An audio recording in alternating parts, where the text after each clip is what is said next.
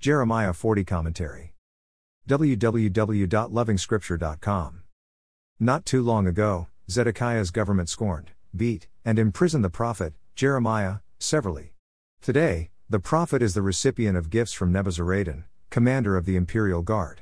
We know this goodwill for the prophet is coming down from the emperor himself, Nebuchadnezzar. Not that it matters to Jeremiah and his kind, but who wouldn't thank the Lord for his generosity?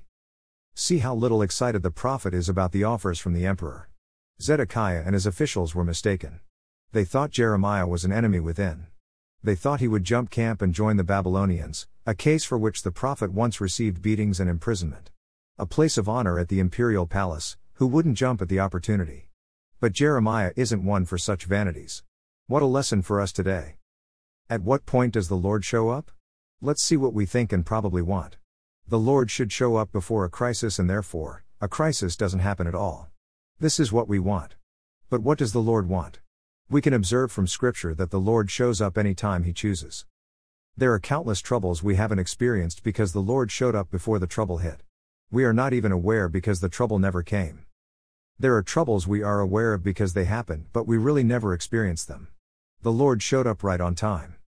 There are times when the Lord shows up in the middle of the crisis, when you are halfway sunk, and initiates His rescue plan. Jeremiah is in chains and suffers the fate of the wicked like he was one of them. It is at this point that the Lord shows up and Jeremiah is free and receives a gift and provisions. But the prophet Jeremiah knows the Lord isn't absent at all. Let the saint ponder this fact. The Lord does what the Lord does, when and how. And it is always for the good of those who love Him. He knows the plans He has for the saint, good plans. The last section of chapter 40 deals with the assassination of Gedaliah. The Lord hasn't halted His sword on the nation. When the Lord withdraws, hell reigns. We have good reasons to fear.